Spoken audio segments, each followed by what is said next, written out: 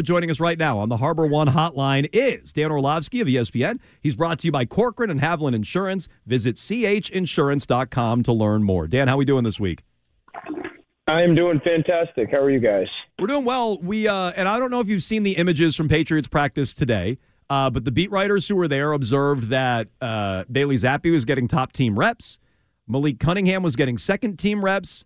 Mac Jones was not throwing any passes. Now, this is for a 10 or 15-minute window at Patriots practice. Who knows what was going on for the rest of practice? Who knows what was going on or will go on for the rest of the week? What does that tell you about the Patriots and what they're doing moving forward at quarterback?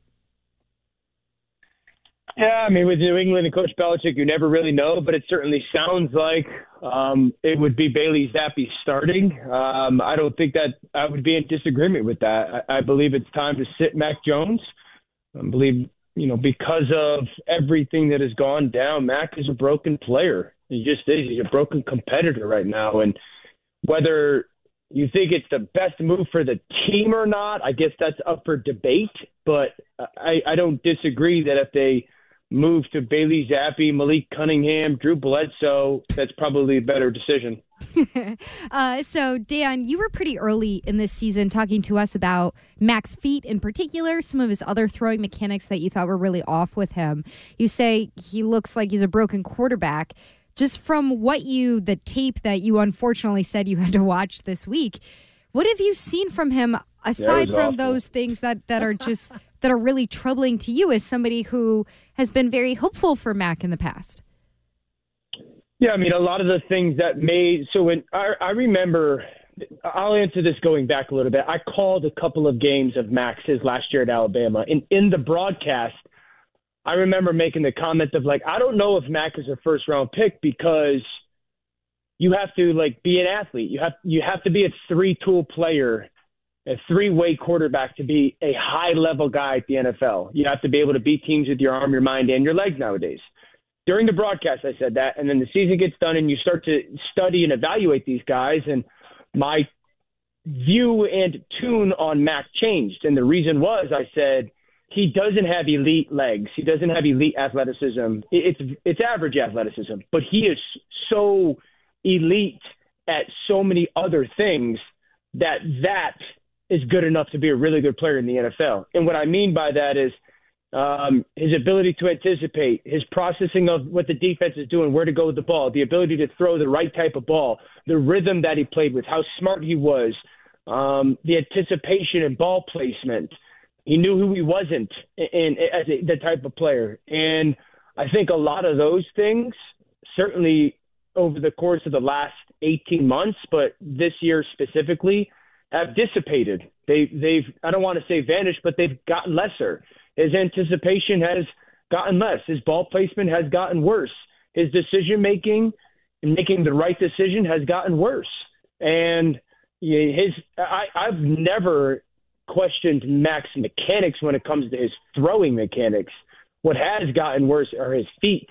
That was never an issue at Alabama. That was never an issue his rookie year. And so for those reasons, all those things that made him a first-round quarterback and made him a relatively promising rookie, those have slowly dissipated to the point of last week where they, we're about as bad as I've seen them from that player.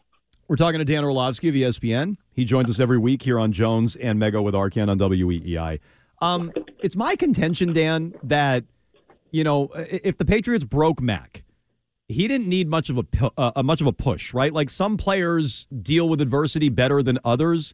Sure. Do you believe in that? Do you think all players deal with adversity the same? Do you think that some deal with it better than others? And how do you think Mac specifically deals with it? I can't speak to how Mac deals with it. I do believe that and absolutely agree that certain players or everybody deals with the adversity differently. Obviously, the role that Mac stepped into is relatively unique. For the most part, he's replacing the greatest quarterback ever at the greatest organization ever, or the greatest organization over the last, 3 decades or so. So that's a relatively unique role that he is stepping into. Dealing with adversity, here's the thing. So to deal with adversity at that position is not like it's not an individualized journey. it's easy for anybody to sit here and say, well, Mac hasn't dealt with adversity well. Well, to deal with adversity at the quarterback spot is not a solo journey. It's just not. It's the most dependent position in all of professional sports.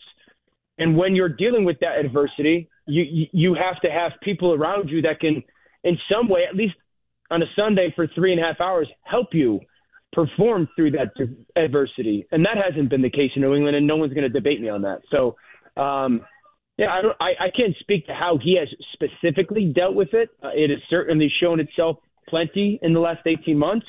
But that I can't speak to how he's personally dealt with it. So we were talking about this yesterday, Dan, and I know you talked to a lot of different people in the league and quarterbacks and current NFL players. Mike Lombardi on his GM Shuffle podcast said, and used this word, said Mike Lombardi hates me. Okay. Well, he said, so there's no love lost then. Wait, why? Why? I do not know. Huh. Okay. Well, he said that that he believes there's disdain on the team for Mac Jones. Have you heard anything along the lines of that? I haven't heard anything like that, no. I mean, you see kind of people saying stuff like that out there, and obviously Mike is really well connected and has his history with New England. I have not heard anything like that. It would be disappointing. Again, I've talked about body language and all those things in game, but I haven't heard anything in regards to disdain. No, I know Gronk said 2 weeks ago that he's not respected there, or 2-3 weeks ago. So, there's more and more, I guess, rumor or conversation or comments being made about that. So usually where there's smoke, there's fire. But as far as you know, he just has disdain for you. I know very publicly Mike Lombardi does not like me. Huh. Wow. That's so strange. It's a long list. It's a long list? Who else is on the list? It's a long list, man. Who else is on the list? Hey, you got haters. Yeah, it's part of life. It's part of life. Well, I am no stranger to that myself. When it comes to Bailey Zappi, what have you seen from Bailey Zappi? Is there any chance things get a little better with him in under center for the Pats? No. None? Didn't it look better in the second half last week? No. I mean, they had one drive when they went down the field to start, I think, the second half, and they scored, but that was they scored. Mostly run game. It was mostly run game, and they didn't do anything else after that. I mean, he threw a pick. I'm not going to, it was a really good play by the safety. Probably should have thrown that ball either type of situation. I do not think that Bailey Zappi is going to make this offense look that differently, no. This offense is – what would Bailey Zappi bring to this offense to make all 10 other guys elevate their game to a level that for the last 3 months no one's gotten to? Well, that's kind of the question. Is there anything that you see in him that could be different? I do not. No, I don't. And I don't think I'm not saying Bailey's a bad player. I think Bailey's had some moments that are nice moments, but I do not see anything in Bailey Zappi that is, again, I said this, guys, and I don't think anybody is really going to change this offense that differently. I honestly believe that. I mean, these aren't my made up statistics or whatnot. Like some people, I'm the tape person, so I watch tape, and then there's people who look at numbers. And then people will bring numbers to me and be like, oh, yeah, sometimes I'm like, this is stupid. Or sometimes I'm like, yeah, I kind of see that. The numbers that ESPN uses, this is the least separating offensive group in the NFL over the last 3+ seasons. Now, some people will say, like, well, what does that mean? It means, like, how close defenders are to Troy the Brown's other wondering. team. They have these – so everybody has these, so everyone knows, like they have these chips. All these players have these chips in their pads. That's how they figure out pass rush win rate, all that. They have these chips in their pads. All of them do. And so they can track where those people are in relation to when a certain plays or whatnot. So, this is the worst pass protecting offensive line in the NFL in the past 3+ years. So, like, that's what the data says. I've said that for 2 years now off tape. So I think when both uses of information or both information points say the same thing, that's when there's an overwhelming piece of evidence. So I don't know if Bailey Zappi's really going to. I don't expect him to do or make this offense do anything different. So can I just tell you, and this is the untrained eye, right? This is just me watching a game versus you, a former quarterback. But the things that I see that Zappi does better, in my opinion, and he's not more physically gifted than Mac, but in my opinion, there's two things he does better. Number one, the offense looks like it's on time. Like there's less second guessing. Like plays seem like they happen on time instead of they wait, and then a ball is floated out to the flat, like we saw with Mac to Gesicki up the sideline.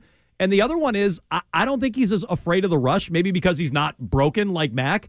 But Mac takes his eyes down and looks at the rush, and Zappi doesn't do that. Zappi keeps his eyes up. He did that last year. He did it again in the second half against the Giants. So those are two things I think he does better. Yeah, I would sure hanging in on the rush, but he hasn't gotten his teeth kicked in for the last 2 years. Right. Not yet. You know, like. But he is doing it better so far. Right, but he hasn't been he hasn't played behind that offensive line that I just about a minute ago spoke to. So, you know, like if that is something that he can at least start the game with and perform a little bit better, sure. I have been very outspoken about Mac and his foot mechanics and his lack of trust with their offensive line. There's no debating that. But I don't believe that is going to be something like, unless Bailey Zappi becomes Eli Manning versus the 49ers in the NFC Championship game, that's really not going to be a differing thing over the long haul. Okay. Well, if he does, I'll look forward to talking about it next week. He's Dan Orlovsky of ESPN. He joins us every week here on Jones and Mego with Arcan on WEEI. Dan, thanks so much. We'll talk to you next Wednesday. Thanks, guys. All right. Dan Orlovsky is all our guests. Joins us on the Harbor One hotline. How about that? That's a completely fair point. I mean, he hasn't gotten his brains beaten in yet this year. Like, no, can we focus on the main takeaway? Which? There's beef. Oh, with Lombardi. Lombardi and Orlovsky. Yeah, I think I would rather be on the non-Lombardi side there. I think that's we're Team Dan. Yeah, that's a good side to be on. I think that's the better side to be on when it comes to Lombardi, who doesn't exactly seem to be what's the word? The most self-deprecating or most self-aware. Nice. Yeah, that too. That doesn't mean I don't believe everything he says, but nobody on that station has any right or knows more about football than he does. He's not a big fan of us either. Yeah, that's fine. Whatever. I Not many people are. I get why. Mego said she doesn't believe anything he said, so I get that. I mean, I get why he doesn't like it. Henry Kissinger said in his memoirs. No. Mark Twain often says history doesn't repeat, but it often rhymes. Fourier loved his Mark Twain references. That's Vince Lombardi, if you didn't know. Vince Lombardi, posthumously making appearances on this station. 617-779-7937. Look, I've been farting in the same cushion for 6 years. Gross. Is that Arcan right now? That is a disgusting cushion. Let me get back to your phone calls here. We'll get to some more takeaways from Orlovsky, who says Mac is broken and it's time to go to Zappi. That's next.